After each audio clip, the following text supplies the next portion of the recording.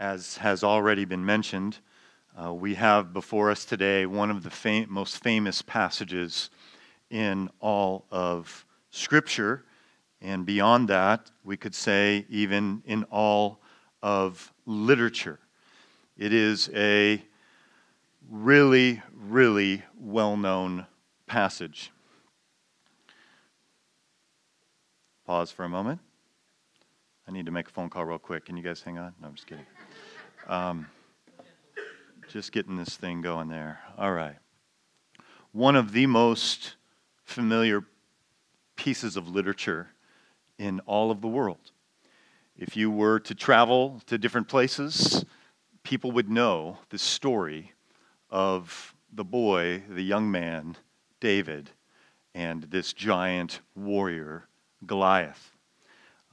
Today is essentially part 2 as we began this chapter and looked at a lot of things last week. And so this is the second sermon, if you will, from 1 Samuel chapter 17. There is so much truth relevant to my life and to your life in this chapter that the second half of this chapter that we're going to look at today. I just want to just get into it with you. So I hope you have your Bibles open still, or if you have your device with you, you can Google 1 Samuel 17, and we're just going to pick it up here at verse 24, which is where we left off last week. So this is a real event. This is not a made-up story. This actually happened. We dealt with that last week.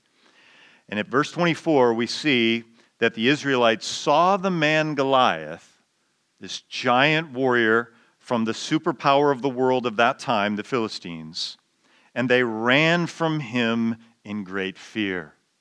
This is not how you want your army and your soldiers to be characterized. Running from the enemy in great fear. Verse 25. Now you see how this man keeps coming out. He comes out to defy Israel. The king will give great wealth to the man who kills him. He will also give him his daughter in marriage and will exempt his father's family from taxes in Israel. So this information in verse 25 just kind of makes the culture and what's going on behind the scenes of the Israelite army as they're having discussions in their barracks even worse.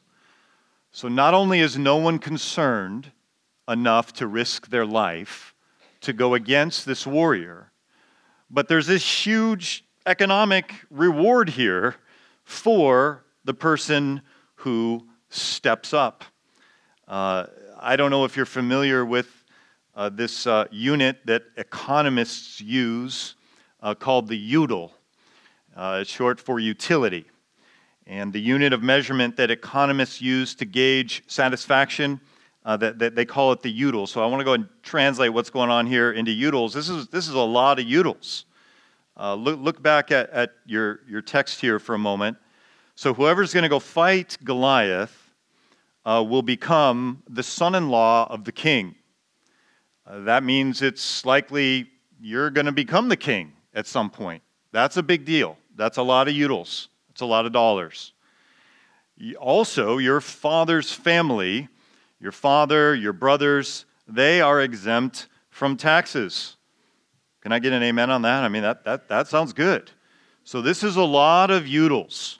So from the soldier's analysis, we might say 100,000 UDLs. There is a ton of utilitarian value and monetary and economic value if you will go out and do this. But from the soldier's analysis, what they are weighing that against is whether they are going to die when they go against this great warrior. So my life continuing is worth infinite UDLs, and I am not willing, no one in the ancient Israelite army, including the king, is willing to go against this great warrior. So it's a pretty simple calculation that my infinite UDLs, my value of my life being infinite, compared to 100,000 UDLs from the king's reward, there's no contest so far. Well, let's come back to our text here and look at David brings a little different perspective. Verse 26, David asked the men standing near him, "What will be done for the man who kills the Philistine?" And then this last phrase of that question is really important. and removes this disgrace from Israel. That's a new peace. David is not primarily interested in the economic reward. David is interested in removing this disgrace from Israel. For 40 days, the chosen people of God, the army of God, have been challenged by this Philistine, this pagan. And no one is willing to risk themselves for the reputation of the covenant-keeping God of Israel. So what's going to be done? Continuing in verse 26, who is this uncircumcised Philistine that he should defy the armies of the living God? David has a fundamentally different approach to this problem than every single person on the battlefield. David understands, if we want to convert it to utils, 100,000 utils of the king's reward. But what David is comparing that to is God's reputation. Not to his own life, not to whether he's going to live or die, but he is thinking about the reputation of the creator and sustainer of the universe who has chosen Israel to be a people outstanding and above reproach and to love their neighbors and to be a city on a hill, if you will, a country on the planet that will show how great our God is. So God's reputation to David is worth an infinite amount of utils. And so David's analysis is, hey, I'm available. I'm ready to do this. He hasn't said that yet, but we know that this is what is coming as the men are having this conversation and David is asking us what is going on. There's a reason that this conversation is happening behind the scenes because David is the only one who might be interested in taking this out. So this is the very beginning of this passage. That's what the reader is noticing. What we have going on here is a self-centered heart versus a God-centered heart. And the reality is the heart of every Israelite soldier, including the king, including the colonels and the captains and the infantrymen and everyone, they have a self-centered heart. But David, this young man, is coming along and he has a God-centered heart. He is concerned about the reputation of his God and that this Philistine is defying them and that this is a disgrace. That is what he is concerned about. So at this moment, you might be thinking, well, Mike, are you being unfair on each of those soldiers? Are you saying that each of those soldiers should be willing to risk their lives or that you and I should be willing to risk our lives for God's reputation? I think what is missing, or a way to respond to that question would be what is missing is the heart that we see in the theology that we see in Daniel chapter 3. Many of you are familiar with that story. It says there, if we are thrown into the blazing furnace, the God we serve is able to save us from it. And he will rescue us from your hand, O king. The king here, this wicked king, is kind of somewhat analogous to Goliath in today's passage. But even if he does not, we want you to know, O king, that we will not serve your gods or worship the image of gold you have set up. This theology and this spirit is what is missing. So the careful reader of 1 Samuel 17 isn't saying that everybody in the Israelite army should have been willing to defeat Goliath and think that they're actually going to take him out, but they should have been concerned for the reputation of God and actually been willing to risk themselves in battle. So we have a self-centered heart of all of the Israelites, and we have a God-centered heart of this one who's actually having a conversation. So at this point in this passage, the reader is thinking, is this guy going to step up? There's been 40 days, and nobody has stepped up. Nobody has stepped up. So how this relates to your life and my life is that God wants you and me to be concerned about his reputation.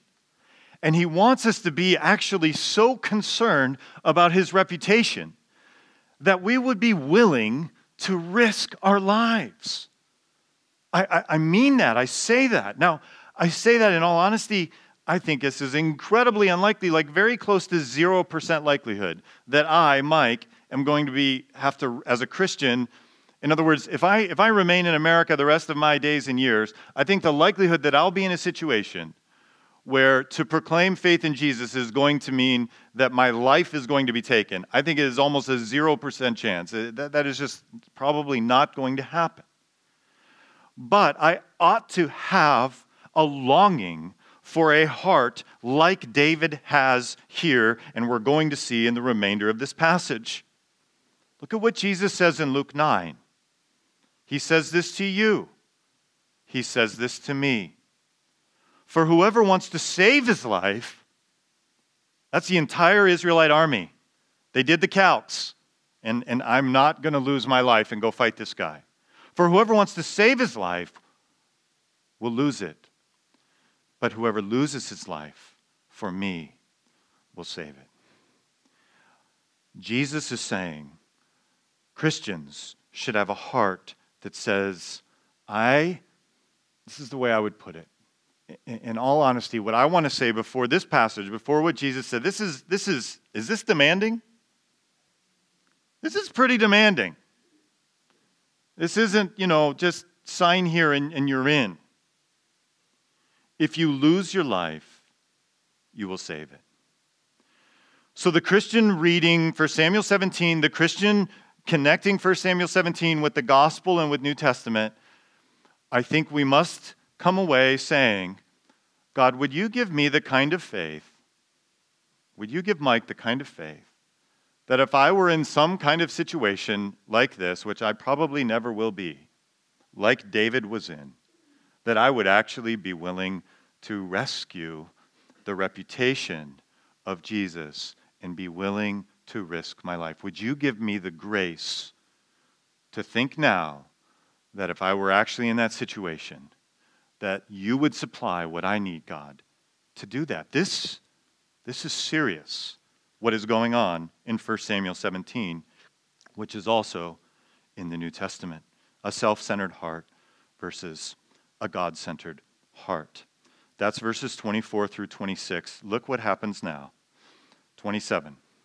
So there's these conversations going on. I think the careful reader has made the observation that there's conversation going on that there might actually be someone among our soldiers now who's actually going to go and fight this guy. And this makes it all the way to David's brothers, this news. So they repeated to him, that is to David, what they had been saying and told him, this is what will be done for the man who kills him. In other words, do you know the reward? This is a big reward. There's a lot of utils. But look how David's brother Eliab responds. Verse 28. David's oldest brother heard him speaking with the men. The way we're supposed to understand that is there is, crazy news, bad news and awesome news travels really fast. The news is there might be one among us now who's actually going to go and take him down, who's willing to risk their life. So Eliab hears this conversation going on with the men, and what is his response? He is so happy that God's reputation is going to be defended. He responds with anger at David, and he asks, "Why have you come down here?" Those of you that were here last week, remember Eliab and his two other brothers? Their pictures are in the front of the entryway of the house in their dress military uniforms. David is feeding the sheep and playing the harp. He's not in the army. So here he is. Why have you come down here? Near us men who are so strong, none of us will fight this guy. So this passage is for me and for you. What is going on in Eliab's heart is when you and I, when Mike, most of the time, there is such a thing as righteous anger, that's not what we're talking about here. Most of the time that I am angry, I am selfish and I lack discernment. And that's what's going on here with Eliab. If we want to really answer the question, why have you come down here? He has come down here because he is a faithful son, and his dad has asked him to bring bread and cheese to the soldiers. David is the Uber Eats guy in the family. That's why he's here. He's a fifth commandment son, honoring his father and mother. That's why he's here. Eliab is impugning his character and saying, and what? Come back to the text. And with whom did you leave those few sheep in the desert? I know how conceited you are. In actuality, David is humble. In actuality, David isn't concerned that he's not in the army. He's okay tending the sheep, and he's okay playing the harp. How wicked your heart is. Whose heart's actually wicked here? Eliab's heart is the wicked heart. You came down only to watch the battle. There ain't no battle. The cowards have been watching for 40 days the challenger come out. I mean, this is a convicting passage, particularly for men who get angry because we lack discernment and we are selfish and we don't get what we want. Eliab would like to have been the warrior who takes Goliath down. His little brother shows up to deliver food, and the word on the street is, my little brother is going to go fight Goliath.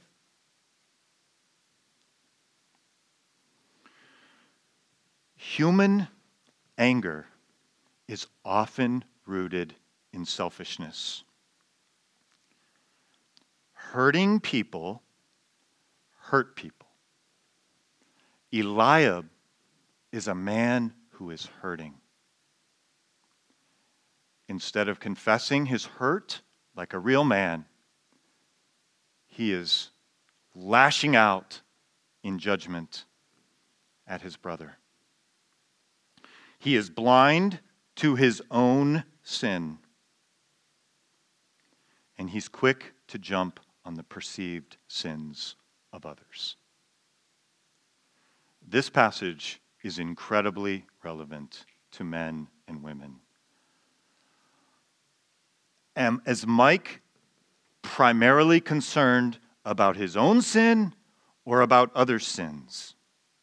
Is Mike primarily ready to jump on the perceived sins of others? In this case, they're all completely wrong. They're completely opposite. The reader can see that. He's not just off a little. He's 100% off with what's going on in his little brother's heart. So we need to run away from this. I wrote on my notes, Eliab syndrome, that men in particular are prone to. Blind to my own sin and quick to jump on the perceived sins of others, which may or may not be real. In this case, the perceived sins are not real sins. Back to our text, 29. So here's David's response. Now what have I done? So this lets the reader know that this ain't a new thing going on in the family. This has been going on for time.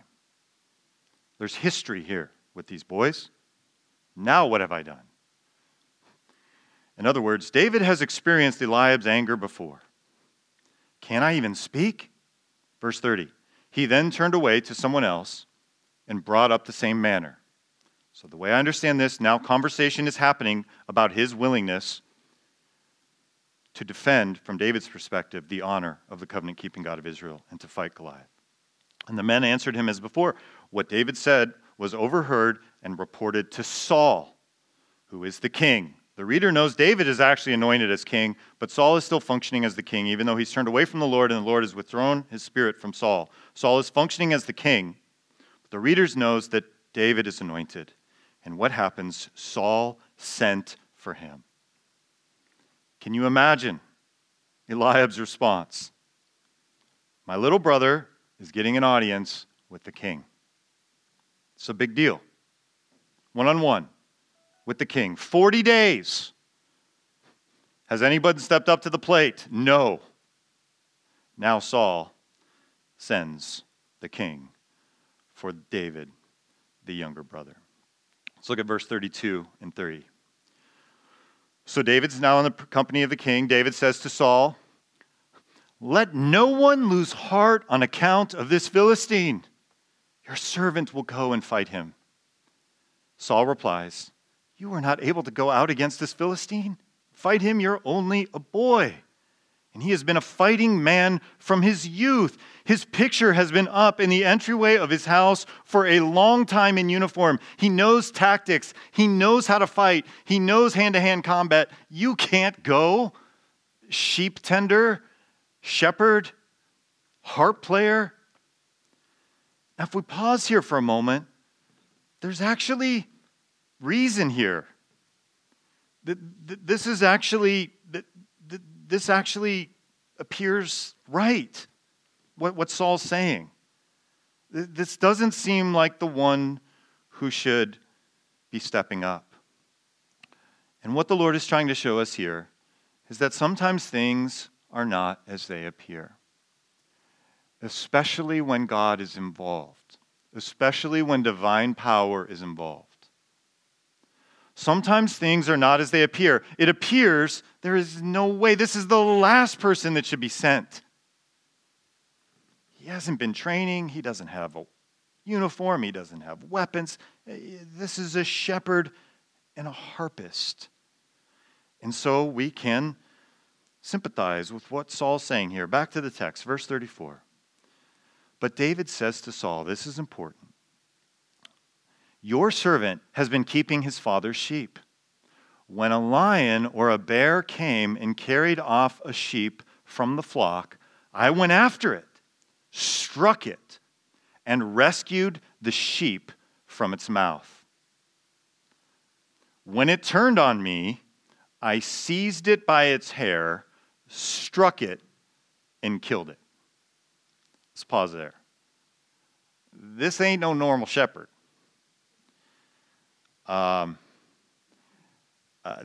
He doesn't have a long gun. He doesn't have a pistol. He's got a staff. He's been out caring for his father's sheep. And the sheep has been taken. What kind of person goes after the sheep that's in the mouth of a lion or a bear? And then he rescues the sheep and kills the lion or bear. One answer to that question is someone who is anointed with divine power. This ain't normal, what he's doing. Verse 36. Your servant has killed both the lion and the bear. This uncircumcised Philistine will be like one of them, because he has defied the armies of the living God. I've got that sentence underlined. Why is David going to go against the Philistine? It is because the Philistine, Goliath, has defied the armies of the living God. It is the right thing to do. Hallowed be your name. We care about your reputation. David cares. Verse 37. The Lord who delivered me, Yahweh, the covenant-keeping God of Israel, who delivered me from the paw of the lion and the paw of the bear, will deliver me from the paw of the Philistine. And I said paw instead of hand there because in Hebrew, all three of those words are the identical words. The paw of the lion, the paw of the bear, and the paw of the Philistine, bringing rhetorical unity here. Now, say, why didn't our translators translate it hand, Mike? Well, because in English it doesn't make sense to say the paw of a Philistine. So it makes sense in English. They translated it hand. That's the right thing to do. But you miss this in the Hebrew text. These three words are the same. Who has given David deliverance from the paw of the lion, the paw of the bear, and is about to give deliverance from the paw of the Philistine? It is God. It is divine power. So Saul, to his credit, we don't have a lot of credit going Saul's way in these chapters, so let's make good of this. So look at Saul says to David, "Go, and the Lord be with you." So Saul has completely changed course. He had a very reasonable response to David. You can't go against this guy. But now that he hears that God has delivered him from these things, he is the anointed one. Go, and the Lord be with you. Sometimes things are not as they appear. One commentator writes, the odds are therefore much more even than either Saul or Goliath might imagine. So we've already talked this morning about how we need to remove this children's story from our minds, that this great big giant, which is true, and this small person in comparison with this great giant of a man, Goliath, this outmatched thing is what's in our minds. Well, up until this point, if you're a Las Vegas bookie and you're going to make odds and you hear that David has killed a lion and a bear with his hands, and you actually believe that's true, that he actually did that, this isn't so disparate, this battle that's about to happen. The odds are much more even than Saul understands at the beginning, or Goliath could possibly imagine. This guy is anointed with divine power, and those killings were in anticipation of the killing that's going to happen. Things are often not the way they appear. That's true about David, and it's true about the greater David. John chapter 1. Philip found Nathanael and told him, "We have found the one Moses wrote about in the law, and about whom the prophets also wrote, Jesus of Nazareth, the son of Joseph." Nazareth? Can anything good come from there? Nathanael asked. I mean, it's like this podunk town. Are you trying to tell me that the Messiah, the Savior of the world, is coming from Nazareth and is the son of Joseph? Are you kidding me? Things are often not the way they appear. And this David is pointing to a greater David, the son of David, the Messiah who would come. And he, like David in this story, is not what he appears to be. Back to our text, verses 38 through 44.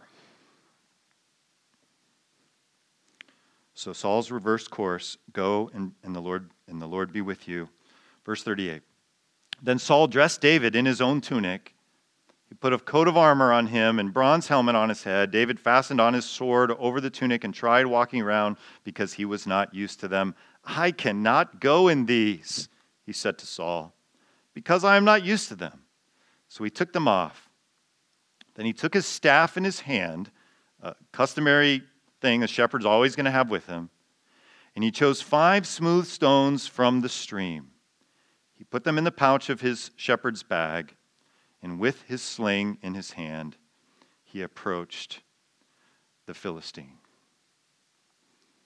Meanwhile, verse 41, the Philistine, with his shield bearer in front of him, kept coming closer to David. He looked David over and saw that he was only a boy, ruddy and handsome, and he despised him. He said to David, "Am I a dog that you come at me with sticks?" And the Philistine cursed David by his gods. There is a spiritual battle here. The Philistine is claiming his God as superior, his idols, his false gods, we know, small g, they're not real gods, they're made up gods, using the name of his god Dagon to curse David. Verse 44, "Come here," he said, "and I'll give your flesh to the birds of the air and the beasts of the field." For 40 days he's been waiting for a fight, and he finally has it. Pride goes before destruction. A haughty spirit before a fall. Goliath has the size, he has the strength, he does not have the divine power, and he is about to fall. And the Lord wants us to see this pride, not only in Goliath, but in Eliab, coming out in anger toward this humble servant, David. Backing up just a few verses, he took these 5 smooth stones from the stream. And the Goodriches, who are here this morning, were just in Israel, where are you guys, just a few weeks ago? April, a few months ago. May, sometime recently.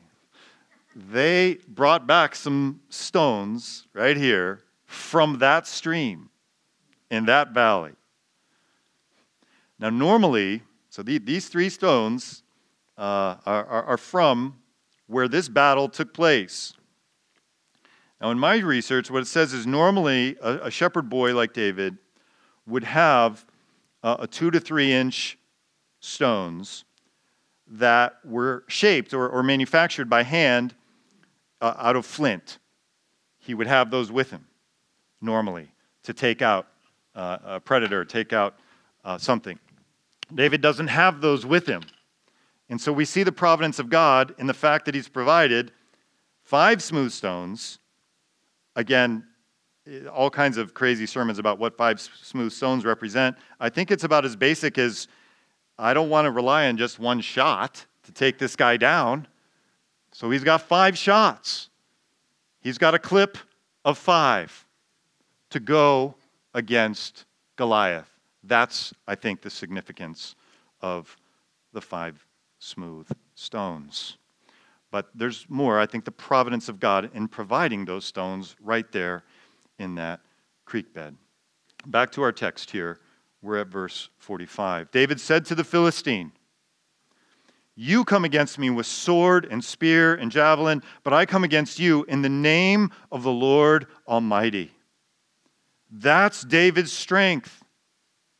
I'm coming to you in the name. And when it says in the name, it's referring to his character, his power. The name represents all that you are in your being in ancient society. There's a lot about a name. I'm coming to you in the name and the full authority and power of the Lord, the God of the armies of Israel. Those armies have been embarrassment for the last 40 days. He doesn't say that. I'm saying that. The reader knows that. Whom you have defied. This day, verse 46, the Lord will hand you over to me, and I'll strike you down and cut off your head. Today I will give the carcasses of the Philistine army to the birds of the air and the beasts of the earth, and the whole world will know that there is a God in Israel. That's David's motivation. That's his strength. It's not the 100,000 utils. Verse 47, all those gathered here will know that it is not by sword or spear that the Lord saves, for the battle is the Lord's, and he will give all of you into our hands. The weapons of warfare for the believer, for the Christian, are spiritual. David's strength is coming from the Lord.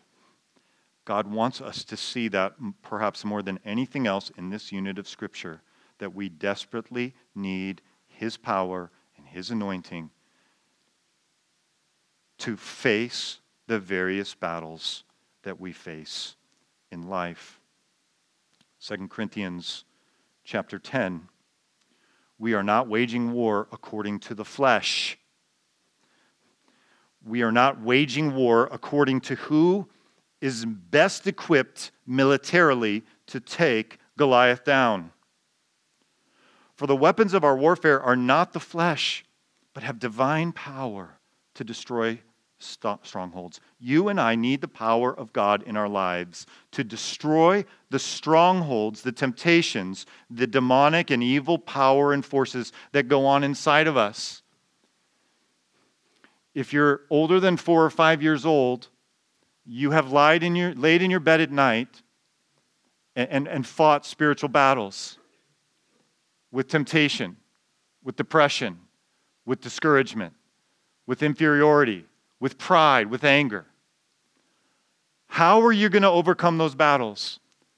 Not according to the flesh, not according to the world's principles. Well, does that mean you don't use medicine or trust doctors? No. It doesn't mean that if God gives wisdom to doctors or psychologists or whatever, that we reject their help. What it's saying is ultimately where our greatest battles are going to take place, it's that we need God's strength to help us destroy those strongholds. That's the primary teaching of 2 Corinthians 10 and of 1 Samuel chapter 17. You and I need divine power. We're not likely going to have to risk our lives, as David did, but we are going to face battles. And we need God's help to defeat those and to win victory. Last night we were at a dinner party, my wife's colleagues. And it was one of those, things like she had to go for work, like you have to go. So everyone there has to go, but you're like pretending that you're just there to have fun and socialize. But you have to be there. Like they actually like had a QR code and you had to scan when you got in the house, so that the boss knows that you were there. And we actually started talking about that and joking about it, so it wasn't actually even hidden. I'm not sure why I'm telling you all this, but it was just crazy. But I do want to tell you this. I wasn't planning on telling you that. But what I want to tell you is we're sitting at the table last night, and one of the moms at the table, young mom with first child, keeps looking at her phone. Now, that's a common thing in our society. Amen? I mean, people are often looking at their phones. Anyway, I'll try not to get off on that. So she's looking at her phone, but this was for a good reason. This was cool. She is looking at her baby in the crib at her house where the babysitter's watching. She's got the camera, she's got the app, she's got everything, and she's caring like a mama bear. She wants to know, and it was cool for me to see that and to watch that. And it made me think back of caring for our children when they were in cribs, when they were babies, and thinking about all of the various parenting techniques and sleep and wake cycles and feeding and all of these things that we've done for our children over the years. Ours are very far from the crib now. And how that relates to this passage, 1 Samuel 17 and 2 Corinthians 10, is the most important aspects of discipleship of our children are not the techniques. It's not the fleshly or rudimentary or basic decisions we made about how to feed them, when they should sleep, which chores they should do. There's value in all of that. But the most important weapons, if you will, in the spiritual battle for our kids' lives is God Himself in divine power.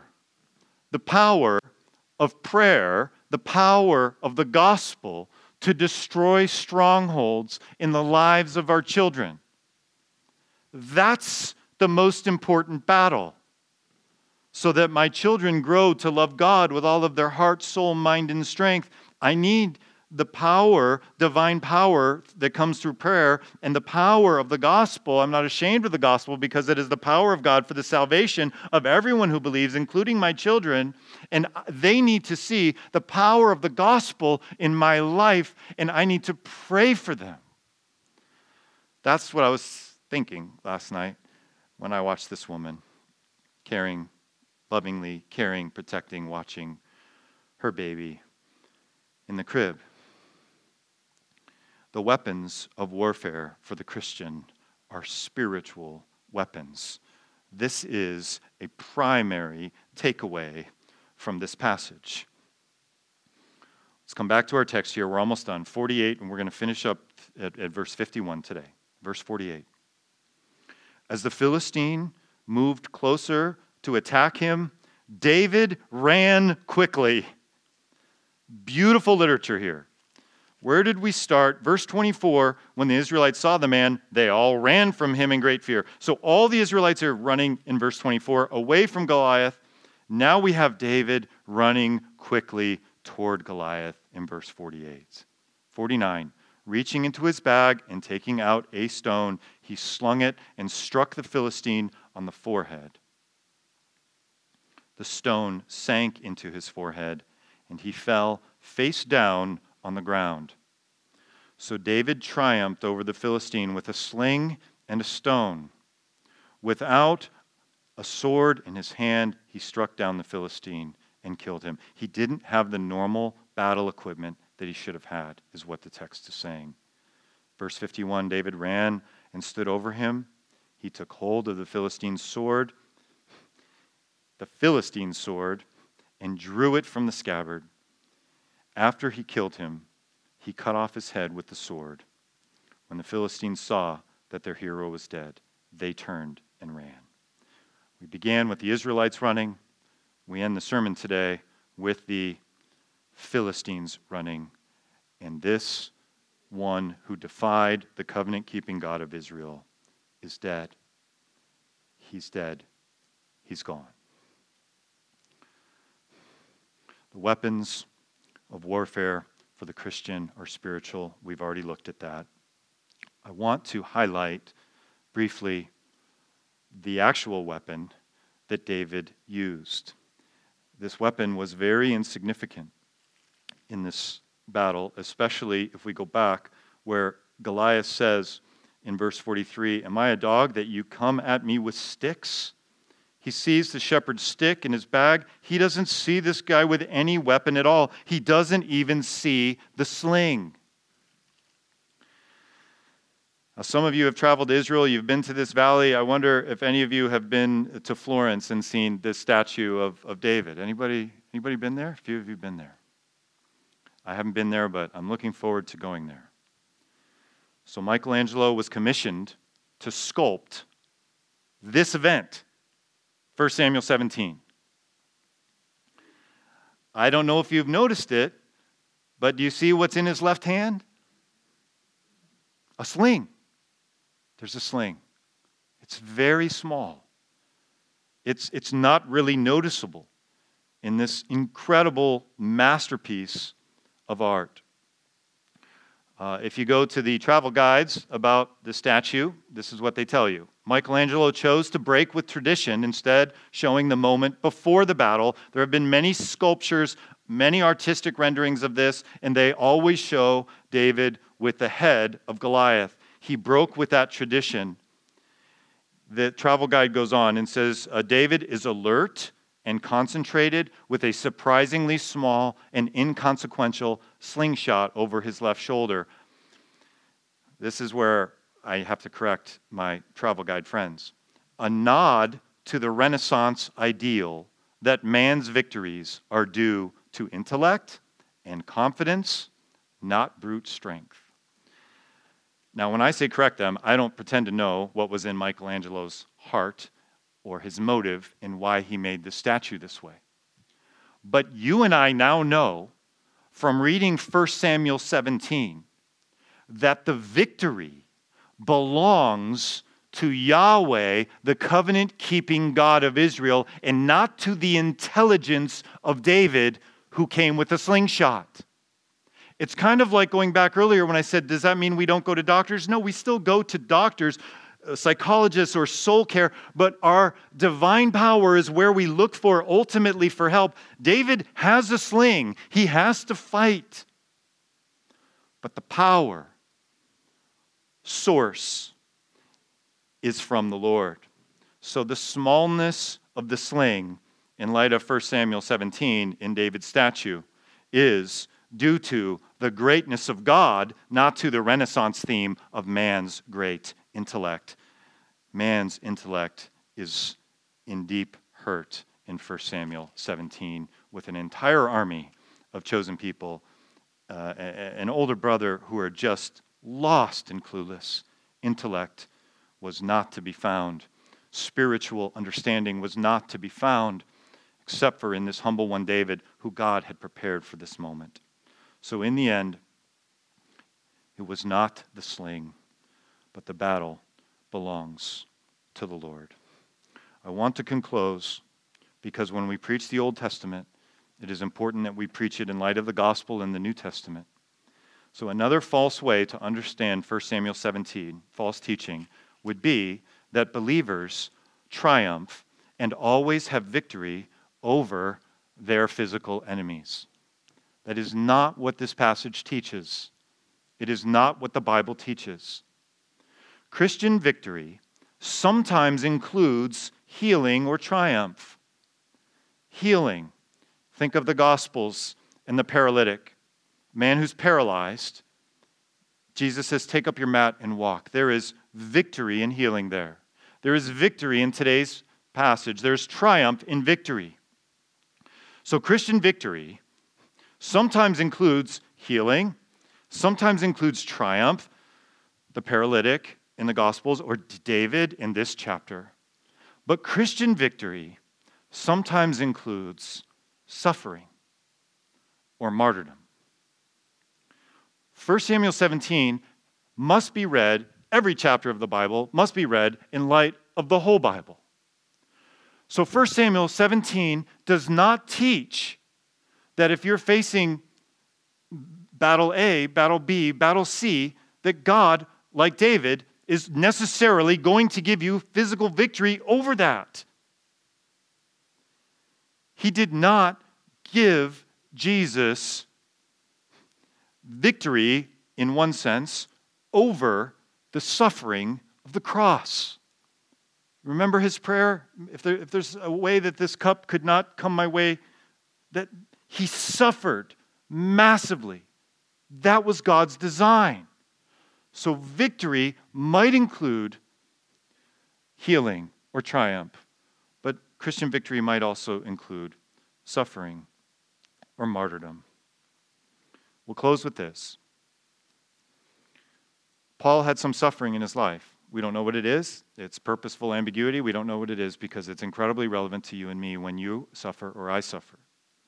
3 times I pleaded with the Lord to take it away from me, this thorn in the flesh, this suffering. 3 times. Now, a wrong application of 1 Samuel 17 is if you're a humble, faithful follower of Yahweh, you're going to slay the Goliath in your life, and that thorn in the flesh is going to go away. That is false teaching. It might go away, or the Lord might say to you, "My grace is sufficient for you, Paul, for my power is made perfect in weakness. Therefore, I will boast all the more gladly about my weaknesses." Paul has learned this. This is hard to learn. It is incredibly hard to boast in your weaknesses. It is incredibly hard to be willing to risk your life. Therefore, I will boast all the more gladly about my weaknesses, Paul says, so that Christ's power may rest on me. That is why, for Christ's sake, I delight in weaknesses, in insults, in hardships, in persecutions, in difficulties. For when I am weak, then I am strong. We have to have balance to Christian victory. Sometimes it includes healing and triumph. 1 Samuel 17, the paralytic. Sometimes it includes suffering. Paul, 2 Corinthians 12. Sometimes it includes martyrdom, John the Baptist. This is a biblical view of the battle belonging to the Lord and Christian victory. Let's bow our heads together and ask the Lord to give us his strength. Lord, we desperately need divine power to bring down strongholds in our lives. Lord, sometimes you, as we pray and seek your face, you deliver us. And we have an outward and physical victory and healing, and we are so thankful for those moments. I've been thinking of one this week where years ago a young man who had brain trauma was in an ICU from our church, and something that rarely happens in an ICU, and he walked out of the ICU. Normally you're stepped down into different rooms and work your way if you make it out of there. But I think there was a miracle there, and he walked out. But Lord, I've also been to many ICUs where believers are there and the opposite sort of thing happens, where there's suffering and death. Lord, we need your strength and power, no matter how you are going to be glorified in our lives, whether it's through our weakness or whether it's through healing. And so might we look to you for strength this week for the various battles that we face. And might this passage help us to do that. We ask this in Jesus' name. Amen.